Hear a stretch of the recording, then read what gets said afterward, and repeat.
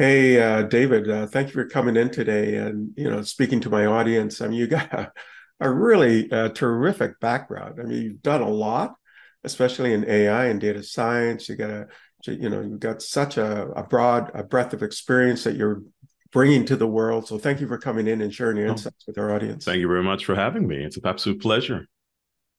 So my audience, when I track it, number one is typically CEOs and founders, co-founders, and then I get engineers and professors and board directors, investors, usually kind of in that order. It appears in all of these tech channels, and then there's one channel that's much more broad. But the Mm. one interview appears in multiple venues. And so the audience is always really sort of curious. You were this amazing individual. You've done so much. You're making so many global contributions, and they're always curious about, what are those inflection points in your life that made this wonderful person you are today? And it could be something when you were really young, or maybe when you're in school. It could have been in the family, as career highlights, etc. So, what were they? Well, again, first and foremost, it's an absolute pleasure to be here, and thank you very much. I think uh, far too kind in your words. Well, if I kind of look backwards, and there have been a few, quite frankly, the starting point is really just a phenomenal degree of curiosity to basically understand what's going on around us. I mean, if you think about it and you look at the origin of the field that I'm in terms of AI, today we very much look at it as a technological tech component. Having said that, it was about us, interestingly enough. It's about humans. It's about how do we learn? How is it that a infant who supposedly still does not understand the depth of the context and intrinsity of the world is able to make these astounding distinctions between objects, people, concept, constructs? How does that happen?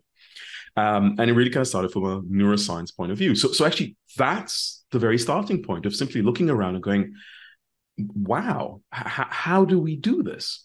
And that interestingly kind of put me on this path that ended up and resulted in the world of AI. And I always like to share, perhaps in slight if my mother ever listens in, it actually all started from detention, where I got sent to detention, and as one usually does in high school, to the library. And I genuinely stumbled on a book called Prologue. And for perhaps, I mean, slightly more mature audience remember Prologue language. For the younger ones, this is a good old programming based language, so it's logic oriented. And that combination of curiosity and now this ability to program logic, that was the key one, effectively. That was absolutely the key one. And then further downstream, and I would say very much what drives me today, and I kind of use, however corny it may sound, the tagline of making AI real is it really holds an astounding possibility to better our lives. Yes, there are risks, but fundamentally in terms of bettering our lives. And even if in the slightest, I, I I want to show, I want to demonstrate the possibilities, the actuality, not just the hypotheticals, but the actuality. So I'm hearing I'm sort of an innate curiosity, and you're reflecting on all the benefits of data science and AI and so on.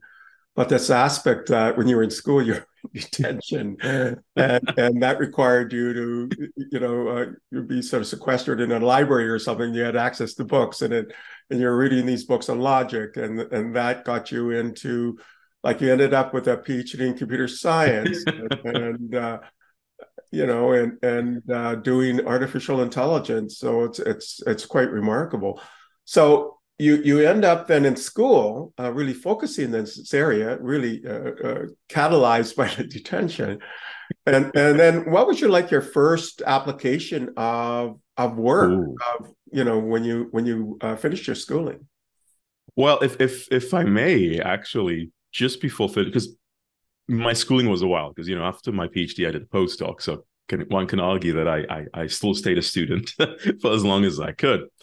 But as part again of that combination of two things, so today what we look at in terms of LLMs, Gen AI, in terms of interaction, music, and all that, I actually did that to a certain extent, back in the early 2000s.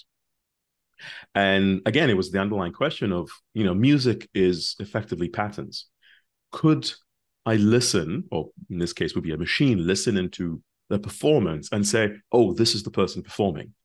Um, one of the works that I did was to explore and understand, actually, from a psychological neurocognitive point of view. So I was working with psychiatric hospitals, and there the idea was is to really understand how we tick. And again, in the end of the day, if you think about EEG, fMRI, all these type of technologies that are leveraged to kind of look inside us, it's all patterns and how you can combine the two. So just wanted to share this very briefly. So music, brains. So I was part of a project called Le Strum, and it was learning the structure of music. And effectively, we had people in these fMRI and EEG machines listening to music.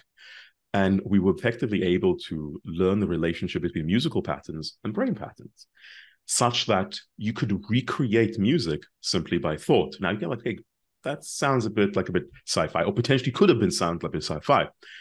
But again, it going back to my point about making even a smallest of difference. Imagine people who may not have, hands or the ability to perform, or whatever situations, or from a calming and soothing perspective. It was really about to create this new possibility of interaction and engagement. So that's back then. And then if I fast forward all the way to after the kind of academic world, the one project that really stands out in my kind of recollection, and I don't know if hopefully it'll be of interest, but it actually had to do with ATM machines. And I'm kind of smiling because I ended up dreaming about ATM machines. And the problem is, these things, surprise, surprise, they run out of money because people go and withdraw. And it's a problem. It's a very interesting problem because financial institutions, on the one hand, want to make sure that you as a customer have, a good service. And when you go to these, be it a person or a machine, you get the service that you expect. And you don't have to oh, no money, I have to waltz down to another one. But the other hand, it costs them a hefty amount of money to actually do that. So long and short, applying these kind of capabilities of understanding patterns, behavior, predicting, and so forth, we were able to forecast the drawdowns of money across essentially a jurisdiction, and then optimize. And the reason why this really stands in the back of my mind, even though it may sound a bit relatively straightforward, is the impact it had was astronomical. The payback of the entire project happened within 6 months. That's number one. Number two, from a network of just over 1,000 plus machines that used to have a triple digit cash out every month, went to a single digit. So literally, just from, I think it was about just under 300 cash outs a month to 5. So it was really kind of a win-win from a consumer perspective, from an operator point of view, and of course, from an efficiency perspective. So one, a lot more human-centric, one really more operational, but demonstrative of some of those aspects of what can be achieved. So before we continue, let's go back then and talk about this idea of looking at brain waves or what's happening in brains. There's a difference between EEGs and fMRIs, right? Because the fMRIs are really sort of measuring circulation in essence. And then you can see sort of blood flow, and that determines activity in your brain. And you can then map what's happening in the brain to music. And you're saying that you could generate, or you could yes. That's yes. really So okay, you see, getting me excited now. So the reason why we looked at both fMRI, exactly to your point, it essentially captures location. So think of it from a spatial point of view. Where in your brain are things being activated as you're thinking, doing, listening, etc., and so forth. EEG, while at times is less, has the resolution from a location perspective, has high resolution with respect to temporal. So it can read its own. By combining the two, you kind of have the ability of understanding, okay, what's happening on a more kind of temporal point of perspective, and then the other one from a more spatial perspective. So imagine that you have brain generating patterns, and then you are listening to effectively what is a pattern. That's what's music. Now, being able to correlate these two in a slightly more complex manner than the traditional aspect point of view from correlation is you now get a relationship between this pattern, this segment of pattern, and this segment of pattern. And again, from a temporal, point of view. Now, if you do this in a sufficiently robust manner, let's say over a different cohort of individuals or for different types of resolutions of music, you essentially, and this was our underlying hypothesis, which kind of was able to be shown. I can then go, Stephen, mentally hum, your favorite song or whatnot. And I could literally have a little speaker, and we actually did this experiment, and it would recreate the music based on your mental and cognitive patterns effectively. Now, granted, it will not be obviously as pristine and accurate, but you know something, it is not white noise. That's kind of the phenomenal aspect of it. And now what's happening recently, and I think there's been a few recent papers and various journals and whatnot, further investigating this space. I will not be surprised when we get to a point when you'll be able to put a headset like this and compose a new piece. Yeah, and then combine it with some kind of multimodal large foundation model or large language model. And you can do music generation now, you can do art generation. Exactly. So you could actually generate that using your brain functioning, create music Yeah. and be quite novel using these large foundation models, right? And then I'm thinking you can do cross-mapping interspecies, so you can see correlations between species. And for example, if a dolphin sees a particular object and you see a particular object, there's going to be a particular pattern, and you can correlate these patterns between what we think and what another species thinks, and then you can get interspecies communication, right? So on that one, and I'm really being tickled here, is I was in a presentation once, and you always get this question of, oh, what do you think would be like a great application of AI or usage or whatnot? And I loved it. I honestly can't remember who it was, but full credit to them. And they just looked and they thought and said, you know what? I'd love to know what my dog thinks. And this is really a mechanism to, again, give us a better understanding. Previously, it was just us. How can we understand ourselves a bit better? Then moving out and using it from a knowledge management perspective, LLMs, multimodal, but this can go beyond, and having a capacity and understanding to really understand the things that go beyond us, whether it is an animal, a dog, a dolphin, or what's stopping us to go even further and think of a tree? Again, Right. It's really, really providing. I mean, when I explain the world of AI, and I always think of my grandmother, who at the time was 95 years old. I mean, she was born in 1910.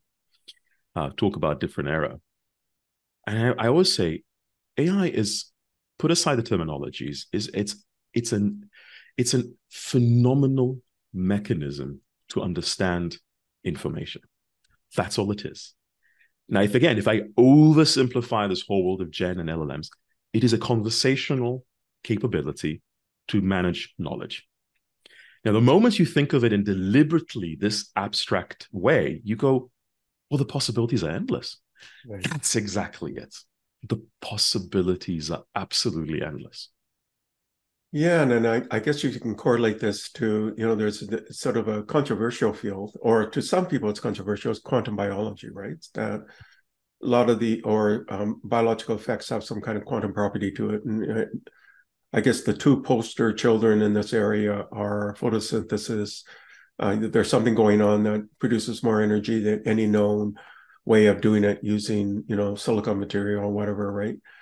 And so there's some thinking that maybe there's some kind of quantum effect happening, or birds migrating, and yes. They detect these sort of gravitational sort of or magnetic lines, and it's so sensitive, and how there's maybe some kind of quantum effect happening, and then it actually correlates to quantum spin. People are thinking maybe it correlates to quantum spin, so electron spin. So I think this is, if you could map some of that at that resolution, the possibilities would be sort of quite outstanding, right? And then you can get into plants more, I'm thinking, right? So There you go. Again, it's each time it's, level up kind of situation and have a better understanding. Now, look, it will always open up.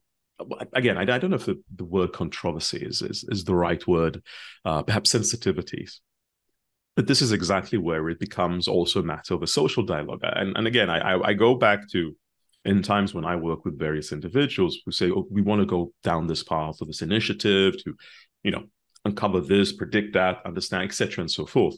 And I was telling them, again, strip aside the methodologies, the techniques.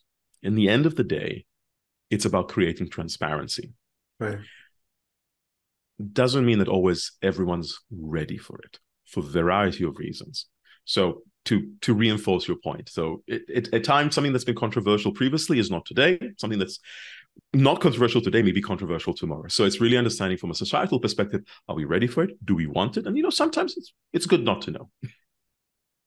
And then going to your second example, ATM machines and cash withdrawals, and then really seeing patterns there, and then that patterns providing ultimately you can predict, as you said, cash out. Yeah. So Yeah. it's a better experience from the consumer standpoint, and it's better management and optimization from the banking standpoint. So it's a win-win, or as a good friend of mine says, it's an omni-win, right? In fact, I like that. yeah, Mark Sadovnik. So that's a citation. Him and the Fifth Element Group, they use this term, omni-win. So you got this curiosity, you read, you get this interest in science, you're interested in the human aspect as well, and you can see that in your career. And then you end up with the Management Authority of Singapore at some point, right? Talk about that journey and what happened there. Oh, entirely coincidental. I had a startup at that point. Well, I was part of a startup at that particular time where, again, we were doing work in terms of AI consultancy. And long story short, ended up pitching work, running a few sessions. At the time, I didn't realize was to basically the entire senior management. And they're like, "Okay, David, we love it. We want to do it." And I thought, like, great, I just got a consultancy gig for the firm. And like, no, we want you to join. So I thought to myself, look, I don't see it as challenges. I love opportunities because it's about how do you make it work? How do you make it successful? And having been on the various sides of, the world of AI, so previously in consultancy, I was in software, I was in research, you always have this perspective, especially when you use the word regulator, let alone government, that, yeah, there you go. You're already grinning there in terms of it's slow, it's not going to happen. I was like, no, I'm going to join these guys. Because it's a bit of a national duty. It's to support the industry and to see, is it really this difficult? Is it really, that ordained of a task in order to create an internal adoption of data as part of a supervisory central banking function, because MAS is Monetary Authority of Singapore. It's a combined aspect of financial services, as well as to help the industry. And I did that, and it was an absolutely delight. Both manners of really exploring internally how. So I'm sure you're familiar with the term or RegTech, regulatory technology. So basically how to go about using technology for regulatory purposes.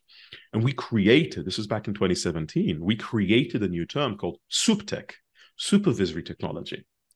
And the call to arms was a supervisor needs to leverage the same degree, if not higher at some aspects, of capabilities and technology from predictions, analysis, modeling, behavior, anomaly, etc., in order to be more precise and specific in their supervisory function, which is ultimately, in the end of the day, assure stability, prevent from the bad actors acting badly. So that's one dimension. And then, if I may, kind of swinging back to the human element of it is, there's been this very ongoing discourse, which is still ongoing to a certain extent, of like, oh, AI is going to eliminate all these jobs. And then on the other hand, you have equally, eminent individuals who are saying it's going to create jobs. And me being a very kind of data-driven person said, look, no, we can't have this. We can't have this emotional conversation. we must have a data-driven conversations. And we conducted what was then the first of the kind study across the entire financial industry, literally across the entire financial industry, and double-clicked to what is going to be the impact on per job. So we mapped pretty much all the jobs, back, front, middle office, what's going to be the impact of automation and AI. And made it very, very transparent. So yes, there were jobs that would be more impact because the tasks in the jobs could be done in a more automated or impacted by AI. Yet then again, there were certain jobs whereby even if they could, you wouldn't want to because of their, think of it of the learning progression. As a paralegal, you have to be the paralegal before you can become, let's say, a professional aspect in your legal field. You can't give it to a fully to automated because it's to a machine or an AI because you're disrupting that flow of expertise. But then on the other hand, which would be fascinating, is we realize it's creating new capabilities. It's creating new needs in terms of role. That, just to finish off the story, then ultimately resulted to, well, how do we promote? How do we advocate it? How do we incorporate the adoption of AI in the financial industry? And ironically, the answer was, while we didn't put it as regulation, was regulation. It was governance. So when we created this, I'm not sure if people are familiar, but it's called FEAT, Fairness, Ethics, Accountability, and Transparency. So it was the first guiding principles issued by a regulator for the adoption of AI in the industry. And a lot of times people don't realize that while it seems as a industry development, innovation stance, it was actually born out of realization that the industry actually wanted governance, wanted regulation to help them do it properly. That's really, really fascinating. And Singapore is quite famous, globally, and being really a leader and an innovator, and have the ability, and you're leading in that ability as well.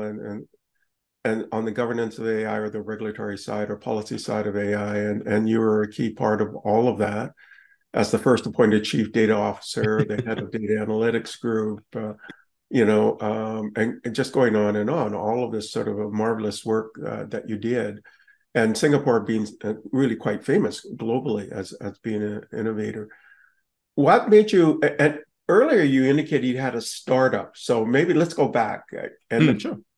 And you were doing a presentation as a consulting role with startup, and then that ended up with this offer. So how did you get into that startup, and what was sort of your goal with the startup? And then we'll progress past this monetary authority role. Sure. No. So I'm a big believer that opportunities manifest, but it's always your kind of call of whether you kind of step into them, take them up. So to answer that question, I have to take one step further back, and I was with Ernst & Young, back in the day in Singapore, kind of helping them build up their data practice across Southeast Asia. And then now it's very different. They were very much still an audit firm. So what happened and the kind of what manifested ultimately as a startup is we kind of realized if we really want to do this and we want to do this effectively, it's faster for us to be an external company working in partnership with the audit firm, because there's so many things that you can and can't do, and you have to have so many controls associated. So look, let's just pull out to a certain extent.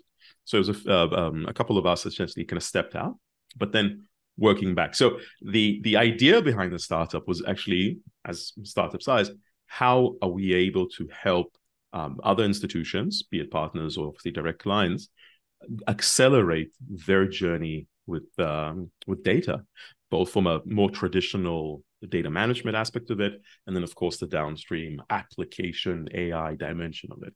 So actually that was really the rationale. Was the drive was we want to do it, we want to do it faster. Yeah, so you're always looking at the optimization part, which is part of AI as well, Yeah. right? Or quantum computing or whatever, So you're looking at the efficiencies and you're thinking, you know what, I can be more effective if I'm sort of outside and yet partnering than being on the Exactly. inside, right? Exactly. Yeah, and then you can sort of democratize or spread, all of the good wisdom that you have across the whole ecosystem, and not sort of be siloed into one particular part of the ecosystem. So I can see all of the great rationale behind that. So how did you end up where you are today? Yeah. And can you describe your role or roles? Yeah. So I'll start with the roles, and then kind of a bit of the journey associated. So I'm part of the Aboitiz group. Aboitiz is a Philippines-based conglomerate, or the new term that we've been using over the last actually nearly year and a half, a bit more, tech agglomerate, and that's kind of also representative of the aspirations and the evolution and innovation of a conglomerate. So I originally, and I still am, joined their financial arm. So this is Union Bank of the Philippines, where I'm the group chief data and AI officer. So as the name kind of tells, it it is what it says on the tin in terms of managing and taking care of the data assets, and again exploring, creating, and identifying the opportunities for applications from a revenue, customer engagement, operational efficiency, financial crimes, and so forth. That's evolved within a year or so to a group-wide role, and I established Aboitiz Data Innovation, which initially was a kind of a company within the group to serve the companies of the group, which are outside of financial services, power, generation, and distribution. And then there's a very long tail from feeds, livestock, construction, cement, airports, estates, utilities, and so forth. And the idea there was similarly in terms of your point earlier about optimization, commoditization of capabilities to result in the usage of data, AI, for, well, effectively three things. And I like to simplify it into these three things: revenue opportunities, services, operational efficiency, and, optimizing your bottom line, or risk management. And that kind of resulted in a just exciting, because people always know and hear about the applications in finance, because, it's a bit of it's a mature industry, and it's kind of, there's a lot of immediate and obvious needs, again, like financial crime, catch the bad guys, how do you know that this is a suspicious transaction, or hyper personalization, cross-selling, upselling, and so forth. But then you suddenly have this like AI and cement, and I truly have people kind of sit back and go, wait, what? I'm like, yeah, we've applied AI in cement. And now obviously I'm using it deliberately to be a bit more sensational, but at the end of the day, it's about patterns and it's about the business objective. In that case was, how do I attain the quality controls that I need on cement? Because remember, it's look around you. It's from the buildings, from the roads, the pavements, from everything that's around and needed, but in a way that is the most efficient, meaning it's, operationally efficient and saving me time, and it's delivering a result to my end customers as fast as possible. And this is what really kind of got me excited, is quantifiably achieving ESG goals and reducing emissions. So that's what it was. But behind the curtain was, it's AI.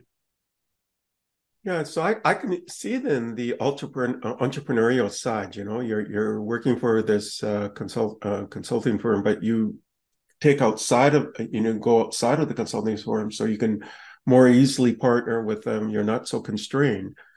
And then here, you're really forming the sort of serving the same role across all of the companies and activities within this conglomerate, right? Because you mentioned the bank, but you mentioned cement, utilities. You talked about food Absolutely. stocks in some way, or feedstock, and you talked about power.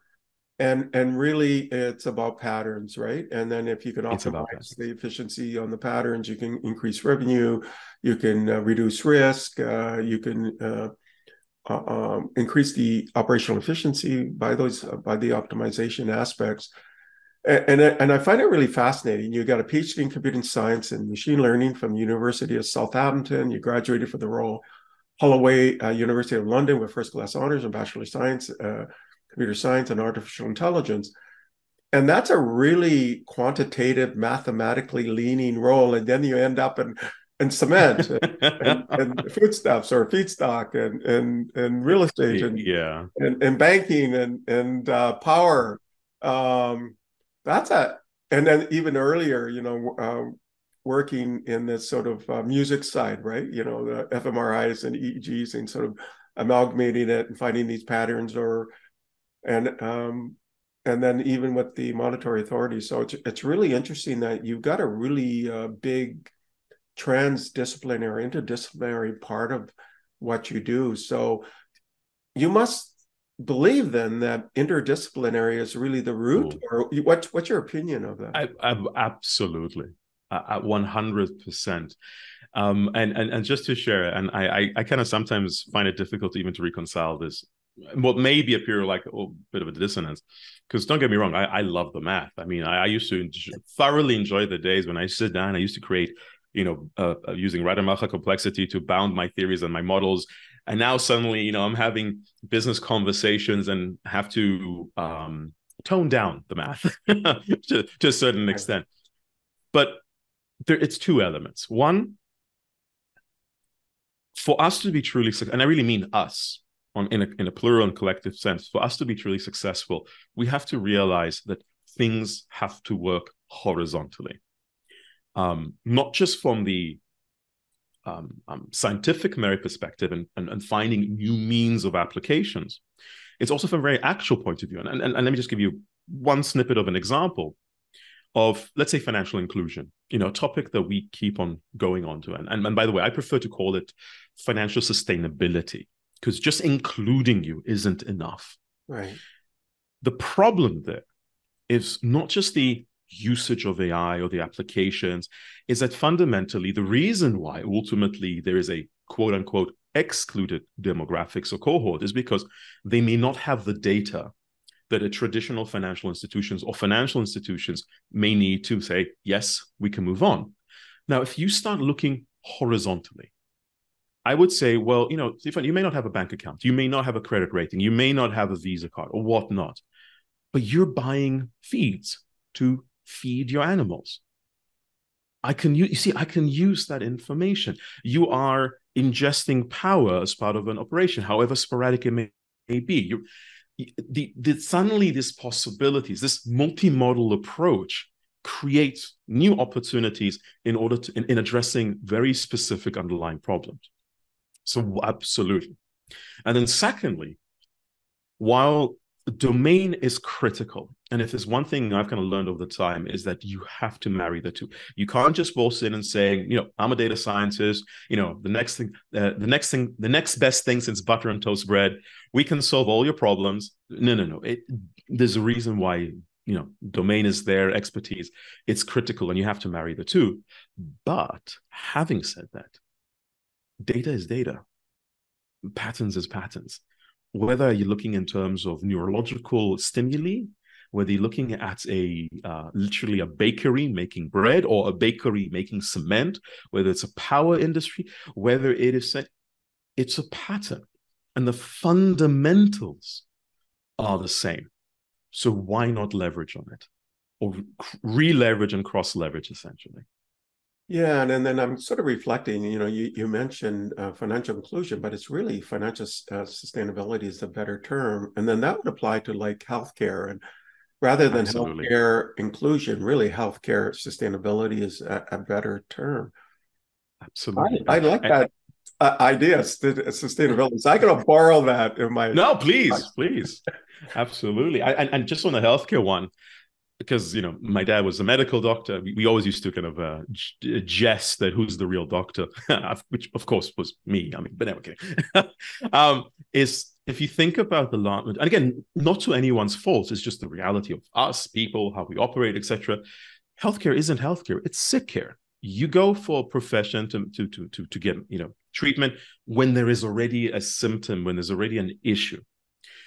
One of the things that in sustainability is really pushing it backwards to healthcare, right. So that now you have this kind of very significant drop in terms of the actual instances of sick care that are needed, essentially.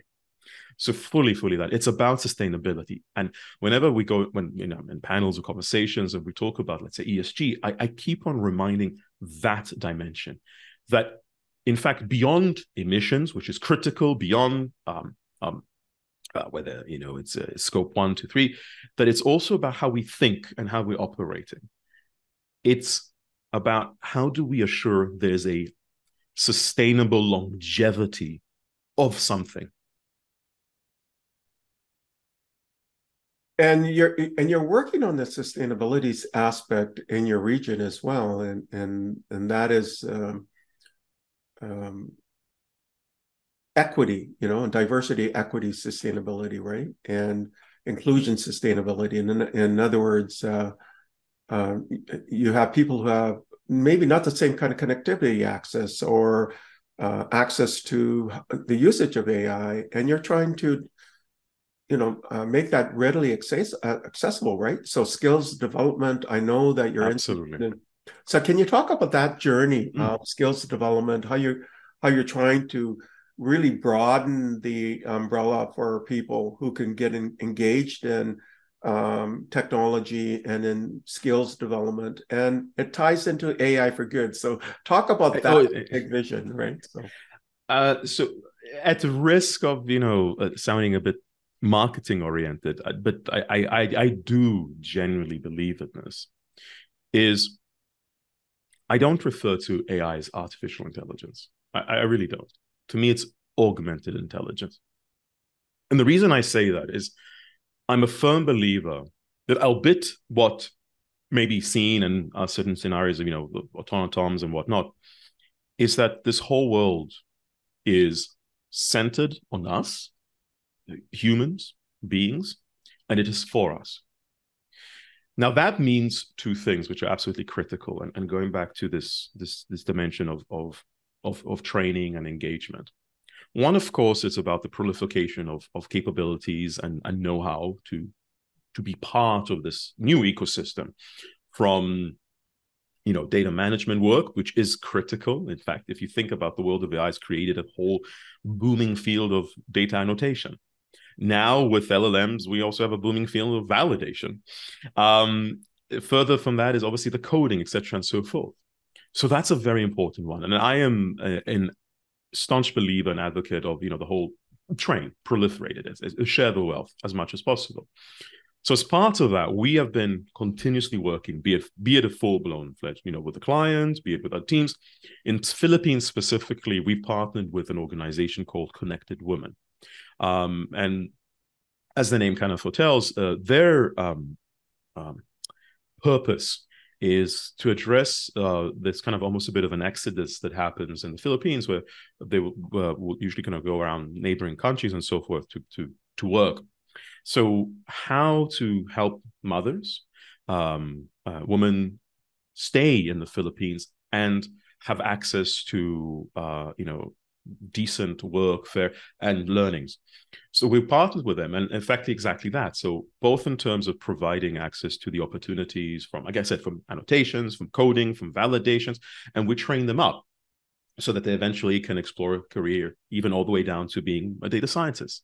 And right now they're about a network of, and I might be wrong because they keep on growing, about 5,000 to 6,000 people, and several projects that we've already deployed, including one we just recently, and my folks in power particularly pleased, because utilities don't usually will kind of digital and AI innovation awards. This was on grid management. It was done in collaboration with this organization, these women.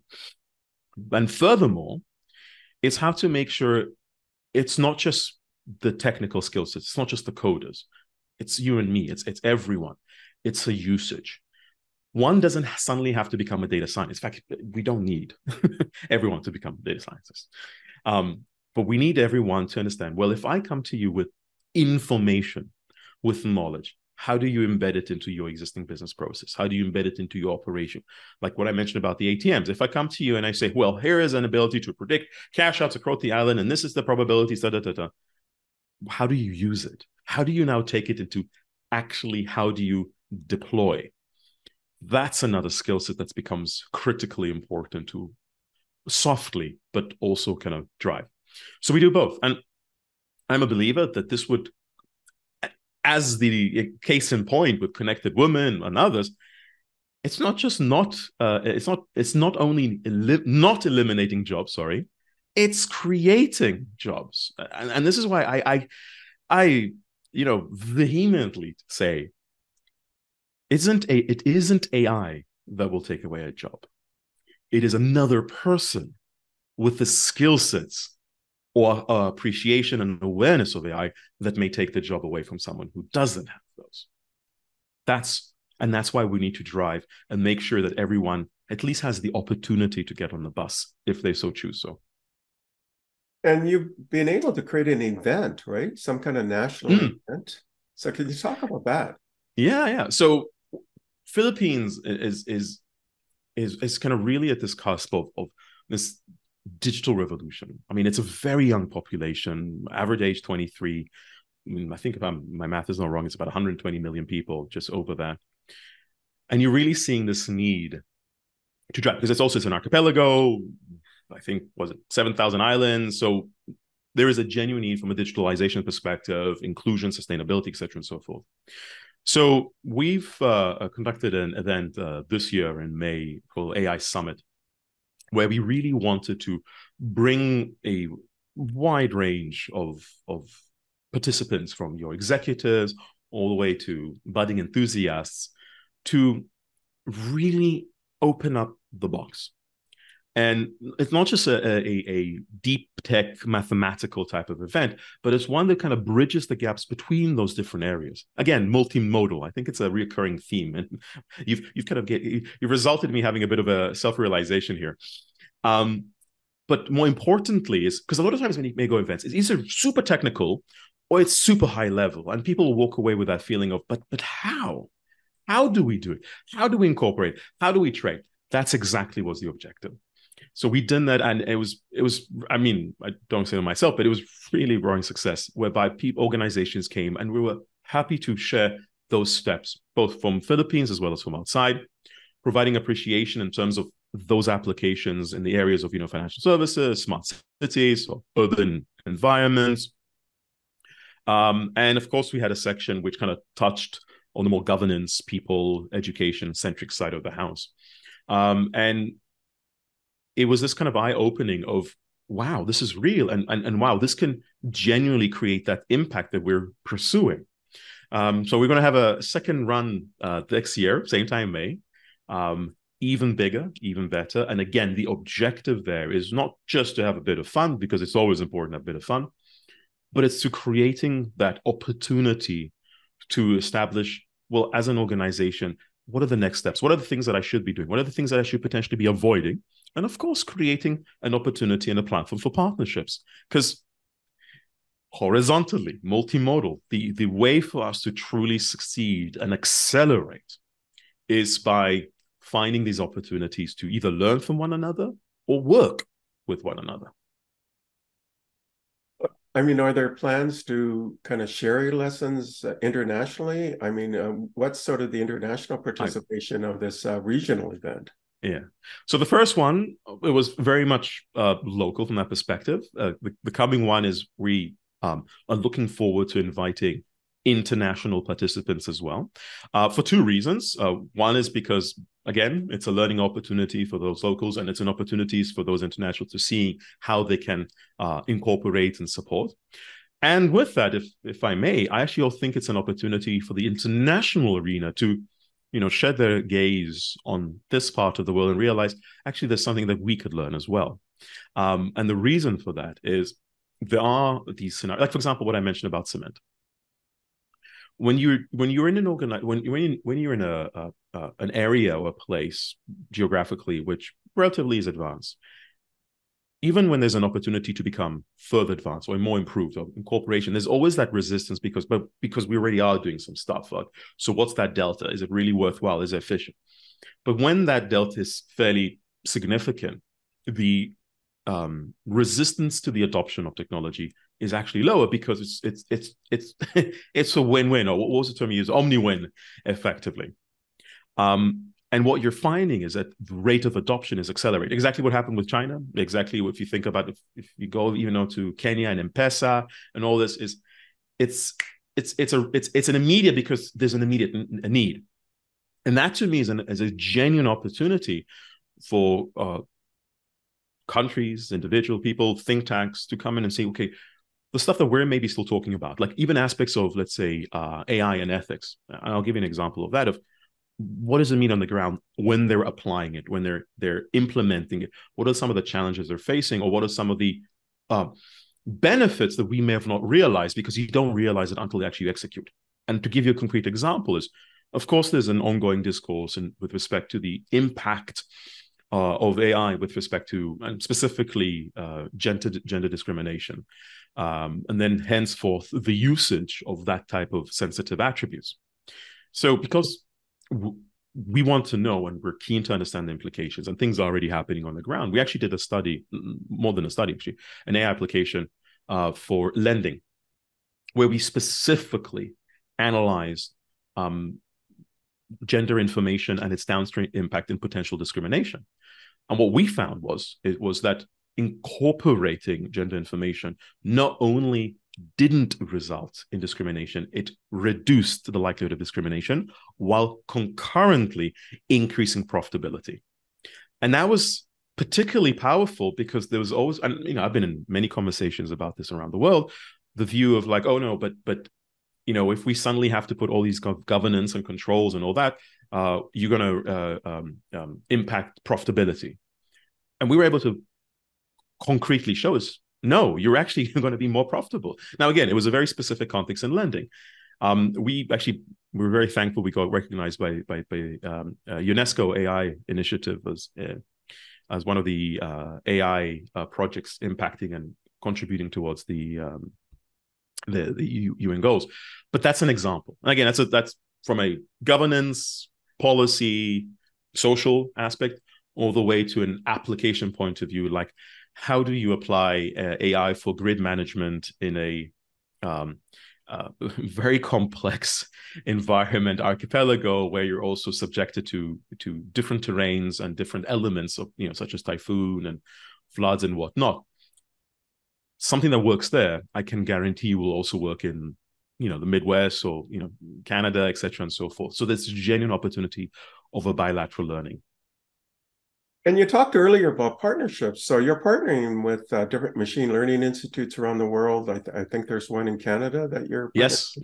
We're this one I am very proud of.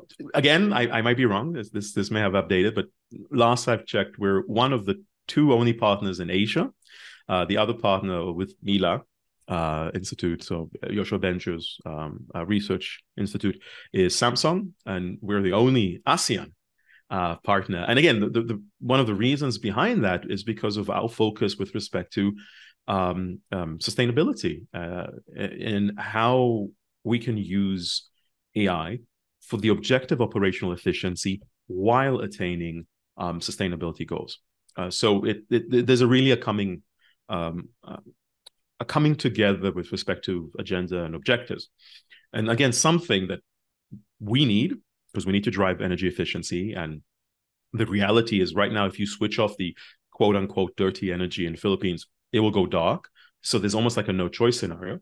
But by driving operational efficiency, energy efficiency, using such capabilities from AI, we are also reducing those potential harms to the planet while concurrently looking at the alternative green energy. So it's creating a kind of more explicit, in a way, plan from an energy management perspective. So that's kind of where I'm personally hoping that there could be a learning that can also go potentially to Canada and others, exported to other countries' perspective. But yeah, I'm very happy, and we're working with actually Queen's University, also in Canada, and then ETH Zurich. So we have to learn. We have to find these opportunities where we are able to incorporate and work with experts in the field and find these areas whereby we can apply it for demonstrable outcomes. And that's the key thing. And if I may, just to swing all the way back to my academic life, and that's kind of was a bit of the, to me, a coming of age and kind of started my journey outwards, was while I do love the theory, the math, the kind of the possibilities in there, the thing that kind of started gnawing at me was, these papers and, thesis and all this stuff, it's making my mother immensely proud. but I don't want to just see it on the shelf. I don't just want to see it as a piece of paper on my desk. I want to see that piece of paper, don't get me wrong, but I want it to impact someone. I want it to be used in the ground. I want this to be a matter that and everyone is knowledgeable of how they can incorporate it in its application. You mentioned earlier UNESCO, and I'm wondering if you're referring to the International Research Center on AI, and they actually looked at all of these projects around the world, and it Yeah. wasn't just startups, it was government, it was big corporations, it was other UN agencies, NGOs, and they selected the top 100 in the world. Are you talking about that project? I am indeed talking about that project. So very, very flattered of, being these folks out of Philippines and being recognized. And again, to me, beyond that, it's the learning in helping that conversation that is ongoing globally. Well, that's a pretty big accomplishment. Top 100 across governments and industry and academia. It's typically these rankings are just startups, so this is everything, right? So, and that's a remarkable accomplishment. And as you indicated, people should come to your conference because they can learn from working with you and learn from collaborating and partnering with you. Let's now move the conversation because you're so embedded in AI and the application of AI, but across many domains, and it's very interdisciplinary and a very sort of thoughtful kind of sustainability aspect to it. What are your thoughts about generative AI and what's happening with the large language models, and what are your predictions about it? So thoughts-wise, and I got actually asked this not too long ago, when things got really, there was a lot of attention on the topic. It's kind of twofold. One is I'm super excited. Obviously, it's as a profession, as a person who's made this as my profession. Now the amount of asks, requests has kind of jumped quite significantly. From a scientific point of view, it's like, yeah, we've told you. This is yeah dot kind of scenario. But it's okay. You put that scientific pride aside to a certain degree. But it's truly exciting. I mean, jokes aside, because the most difficult, in my personal point of view, the most difficult dimension of knowledge management had been the management of knowledge. And let me double click on that. Whether it's an email folders and you have to keep on filing them, whether it is, these knowledge management solutions that are out there, they've all failed in one form or another. I mean, let's call a spade a spade. Why? It's because it's like, oh, I need to find a piece of information. Damn it, where did I put it? It's even a library. It's like you need to have the librarians to tell you, oh, sir, or madam, or whomever, it's in this shelf, in this column, you're looking for that book. Generative AI, and again, I'm specifically focusing on the knowledge management aspect of it. So less about, let's say, the music, the art, and all that, which is astronomical as well. But let's just focus on that piece. We've now created a librarian that can sit on top of anything and anything and literally tell you, this is what you were looking for. This is what you're interested in. This is the information. Now, that capability, that competency of having this conversational layer on top of knowledge management, I honestly don't think we have fully appreciated the impact that this is going to have. I think this is one of those singularity moments as a society, because we exponentially grow each time our ability to access information grows. From library, look what happened in terms of internet, in terms of search. It's what I can do, the productivity, the ability to think differently, to explore, experiment. We're only just figuring it out. Now, obviously, this also opened up a whole doorway of challenges. But again, I think to me, this is part of evolution, at a lack of a better word, where scientists always wanted this quote unquote holy grail of AI, which, it's an oracle that can answer anything and everything and all that. And scientists will always kind of pursue that. But what we always realize is, as we get more and more applicationary, is, oh, yeah, maybe not. And what actually now you're finding is that you're essentially saying, well, we want the capability, we want the proness, we want the application of LLM and generative AIs, but let's limit the domain. And why we want to limit the domain is because, well, we don't want it to, well, as humans, sometimes, jack of all trade, master of none, come up with nonsense and just, stitch things together in a way that sounds coherent. And it's just as a funny side story, I was having a chat with a bunch of lawyer friends of mine, and I think this was on the back of an application in the US that you could actually create the whole appeal for you on ticket fines or whatnot. And my friend was like really old kind of rattled because he's like, it's threatening his profession. He says, this is all nonsense. They didn't pass the bar. And I'm like, they probably could pass the bar better than you. What the hell are you talking about? And it's like, oh no, but it's just putting information in a way that sounds reasonable. And I was like, but that's what lawyers do. So again, just jokes aside, but we kind of realized that, okay, we need to start putting these slight restraints on to make it more domain specific. So even while there's still maybe a risk of making a presumption, it won't go too lateral because it won't suddenly combine when you ask a question about, I don't know, what's the best fan to buy, and it suddenly throws in about bread making or whatnot. Again, I'm really going kind of here sideways, but you see my point. So I think that's where we are now. We're now realizing that, okay, great, amazing, awesome, really broad. Let's now slim it down to very, very specific applications. And then finally, which is a bit of an obvious, but then again, everything in hindsight is obvious, is validation. Just as you may tell me something, and I may come to you as being an expert and say, oh, can you give me your view or perspective on this? And saying, I may take it full wholesale, or I may go, okay, I love it, it's great, it's helpful. I'm going to just validate. What would it go? Reagan tell Gorbachev, trust but verify. We definitely have to do it when we're dealing with a new competency, a new expert effectively is. We need to have that validation. That's it. So, I mean, there's so many different avenues, like from what I understand, Bloomberg has built their own models, right?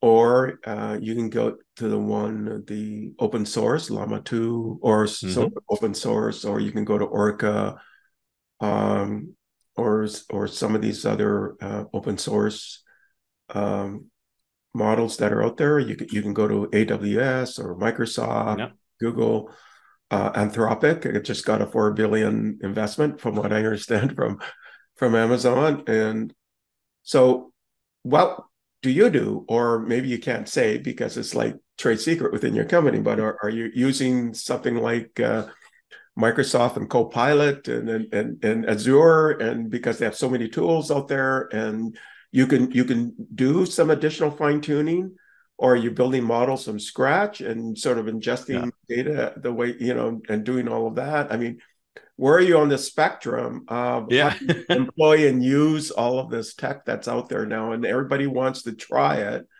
but you don't want it to hallucinate. You want it to be absolutely. Right. So what's your recommendation? So, and perhaps this is a silly analogy, but if you think about transportation, you can use a tractor, you can use a Honda, you can use a Ferrari, hell, you can use a chopper, they're all transportation, but it's using the right mode of transportation for the right underlying objective. That is exactly our philosophy. And on a broader sense, I call it BBB, build, buy, borrow.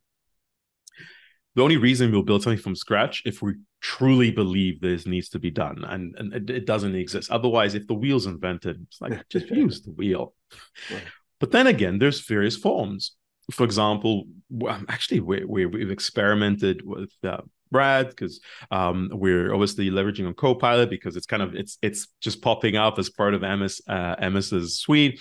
We're tapping on obviously via MS to open his eyes available APIs.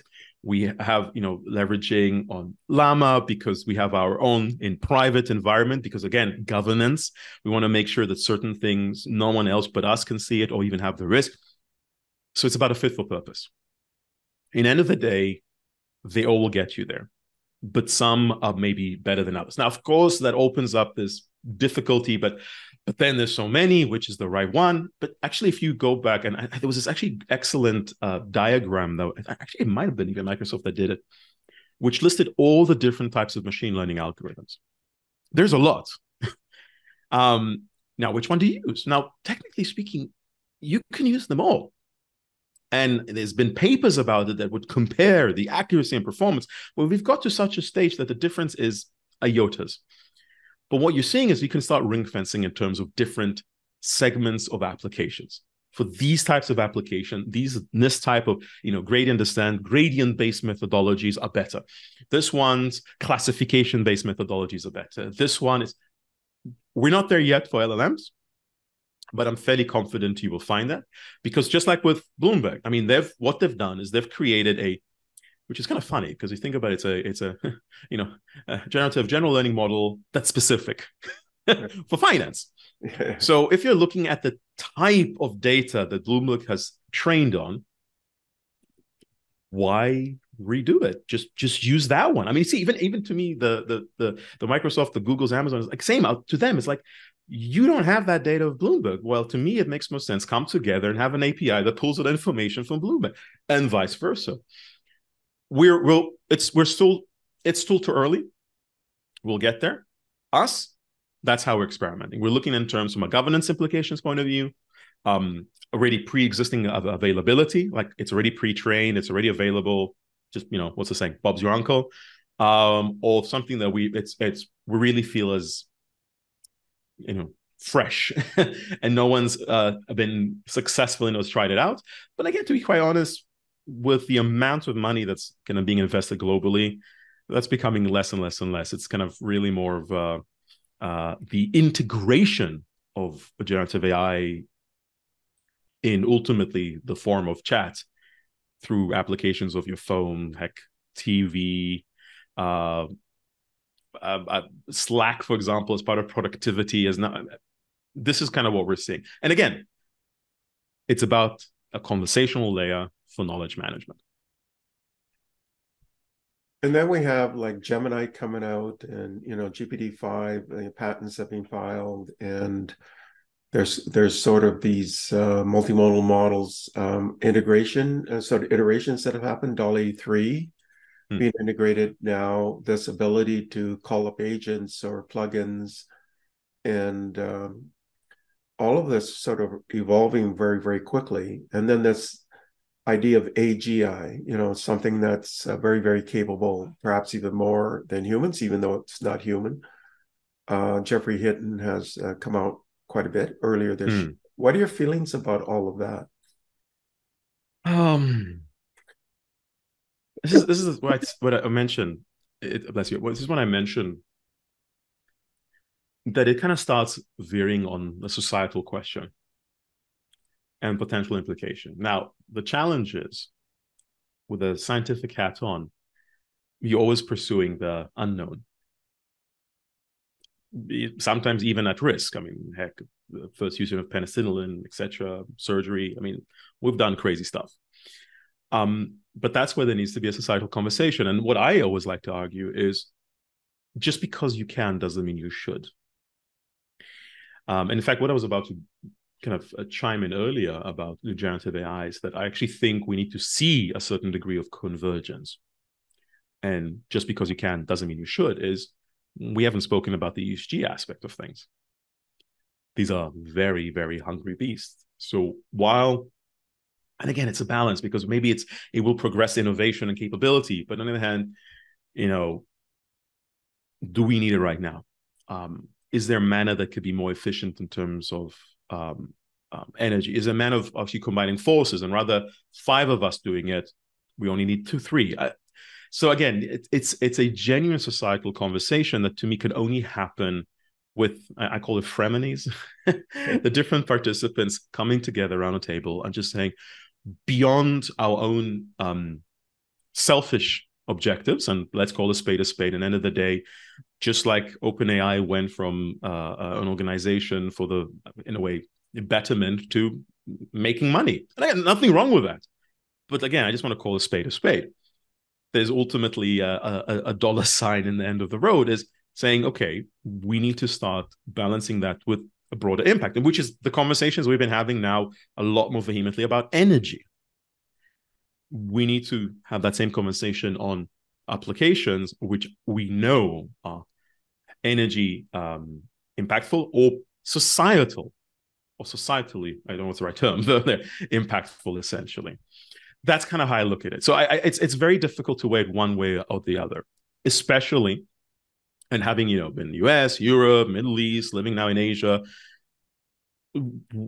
Different societies see things slightly, sometimes even very differently. It's not a matter of right or wrong; they just see it differently.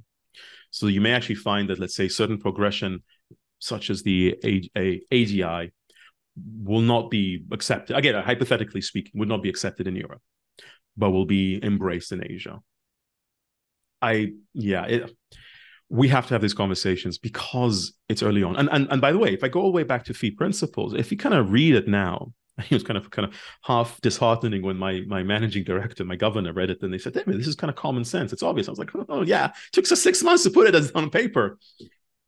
It's really key questions and criteria in terms of, actually, you can boil it down to one principle or two, actually: justification and transparency.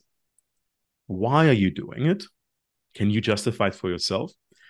And are you transparent about it? And I'm an advocate believer that these two are the things that will help us to answer some of these underlying questions collectively. But these questions are coming up so quickly. So we're an unusual time in the history of humanity, right? You have quantum computing, all these different sort of variations of quantum computing, and they're working on narrow problems right now, but there's this idea of broader problems. And what if P equals MP? Where MP is no longer an issue because you have all of these sort of transformational capabilities like the further iteration of the large foundation models and being able to solve really what was considered problems that couldn't be solved, like protein folding used to be considered something that would take years. In fact, I think when ESM Fold came out with their model, and they could apply it, and they did something like 600 million proteins predicted from acids. If you were to calculate what that would take using existing techniques that without using AI, and at that time the maximum number of proteins they could predict was maybe 2 million, and then using classical techniques maybe a couple 100,000, and then they come up with 600 million. I mean, that probably would have taken 100,000 years and then it just popped up, right? And what else is going to pop up? And then you have quantum computing, and that's going to completely change the game completely. Yeah. So what is that? And that's going to be in the near term, or biotech and David Sinclair and the work at Harvard, Altus Labs and aging and all of this convergence. And it's not 100 years from now or 50 years. It's in the next few years. Well, what does that mean to us? Yeah. So three things. And I take that point very close to heart in terms of the speed in which things are happening. And this has kind of always been my critique to regulatory bodies in terms of the fact that you're just not fast enough. Again, it's just calling out the reality of the situation. But just going back, the 3 points that I was about to mention. The first one is level of materiality. While I know there's been the joint signed letter to stop AI, that's never going to happen. Humans will never stop innovating. Period. Having said that, we need to look at the level of materiality. And we need to look at the aspect of, okay, if something goes wrong, what's going to be the impact to us? And that will basically tell you of, this area, you know what? Go nuts. Because even if something goes wrong, it's going to be an annoyance at best. Whereas, let's say, if we're talking about the administration of medication, I would probably hold off having an AGI or even an AI in the actual administration of medicine, because if that goes wrong, you're looking at death. So that kind of gives us a degree of understanding of, call it in a very simplistic manner, human in the loop or over the loop. And some may complain, it's like, no, we can. Again, just because you can doesn't mean you should. And that's a very rudimentary mechanism to do that. And I would say that should be enforceable. That's number one. Number two is, well, other than the fact that regulators have to speed up, is just like with medicine. Once upon a time, you wanted to do an experiment, you want to try something out. You grabbed a whole bunch of people, jabbed them or subjected them to some whatnot and see what happened. Well, we now have to go through ethics boards. We need to get approvals. We need to get confirmations. We need to get consent. We're kind of coming to that maturity whereby AI may require, for experiments, ethics approval via an ethics committee. It's like, you want to do it? Sure. You need to get approval. And this is a universal requirement, just like with medicine. It's a universal requirement from an experimental point of view. Obviously, that is slightly a bit more long drawn because it became a bit more political, a bit more aspect. But again, just being very transparent. I mean, that's the answer. That's actually the beautiful thing sometimes. For the most complicated things, the answer is really simple. It's just the doing it is sometimes more complex. That's the balance, because there may be some things that may be, I don't want to use the word questionable, but impactful. But again, by having it reviewed just as paper review, it becomes, okay, you are not permitted to do this. And if you do it, you're basically breaking a whole bunch of, not just laws, requirements. The other one, maybe you are permitted, but subject to certain requirements and controls. Or all's good, chug along kind of scenario. We don't have that right now. We need that. And it's then on a different dimension, and it's something that I've been advocating since 2017, is, at the lack of a better description, we need a data regulator. Why I say we need a data regulator, and this is not a privacy regulator. Privacy is looking in terms from a personal perspective, PII, am I being impacted, consent, etc. No, data. Because data is an industry. And just like we have transportation regulator, we have financial regulator, we have medical regulation, data is an industry. And as such, it needs to be regulated. And what's a regulation is trust but verify. I always get a bit weird when someone says to me, don't worry, I trust me. I trust you, but I want to verify. And also it's because you don't know everything.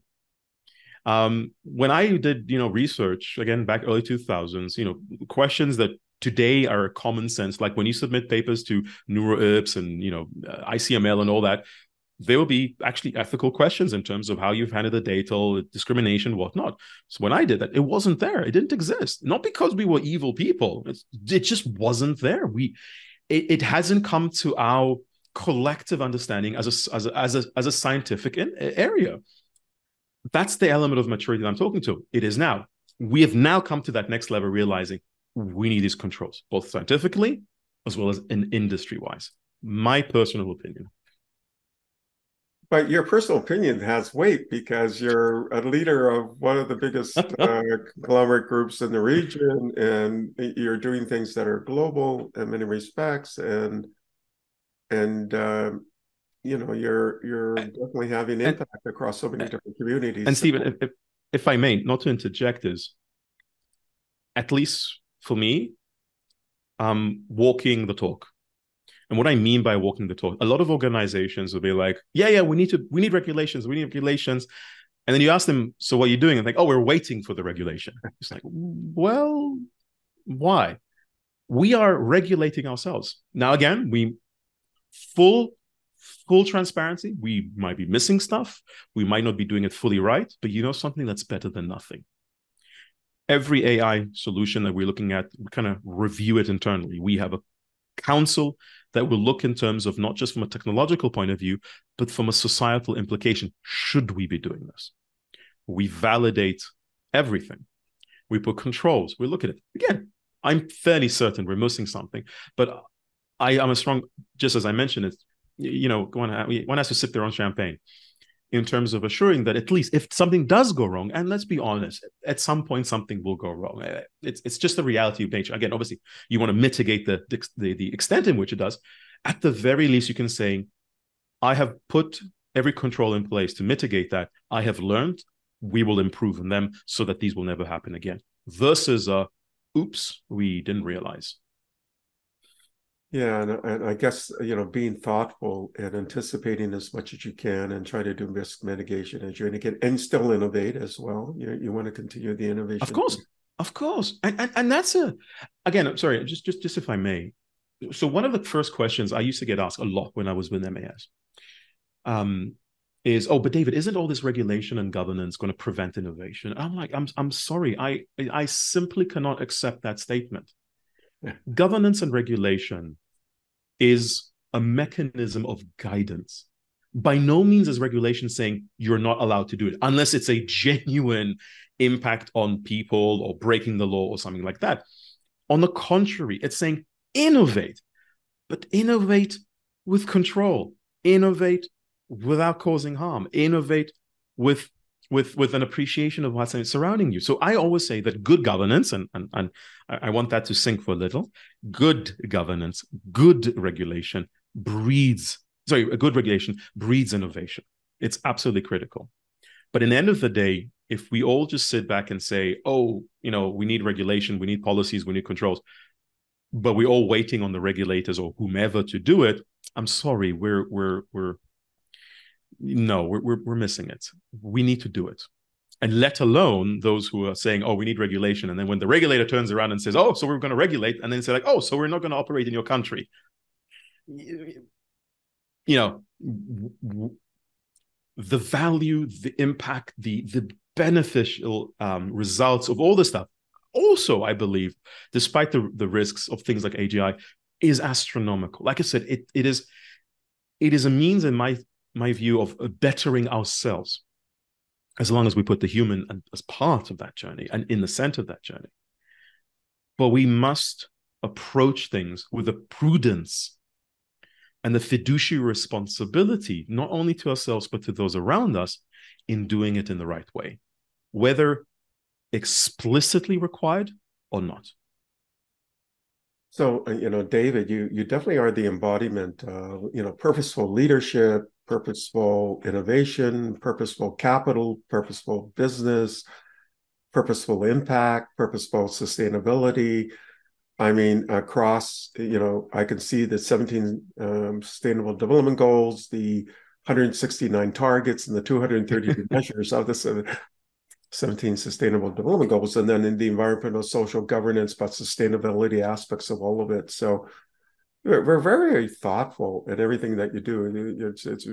I just find it so fascinating to be encompassed in you. And this is now your opportunity to give one sort of lasting word of advice. And that's the last question. What's your recommendations to the audience? Well, my recommendation to the audience is really twofold. If a slightly longer sentence is, we can't just sit and watch. We have to actively participate. So that means embracing data, embracing AI. And as I said earlier, you don't need the law to do the right thing. So that's great, more than food for thought, and it's something that people can live to as well. So, David, really thank you for coming in and sharing so many of your insights with our audience. It's just a marvelous conversation today. So thank you very much. I thoroughly enjoyed it. It's been a pleasure. Thank you for listening to the Brand Called You videocast and podcast, a platform that brings you knowledge, experience, and wisdom of hundreds of successful individuals from around the world. Do visit our website www.tbcy.in to watch and listen to the stories of many more individuals. You can also follow us on YouTube, Facebook, Instagram, and Twitter. Just search for the Brand Called You.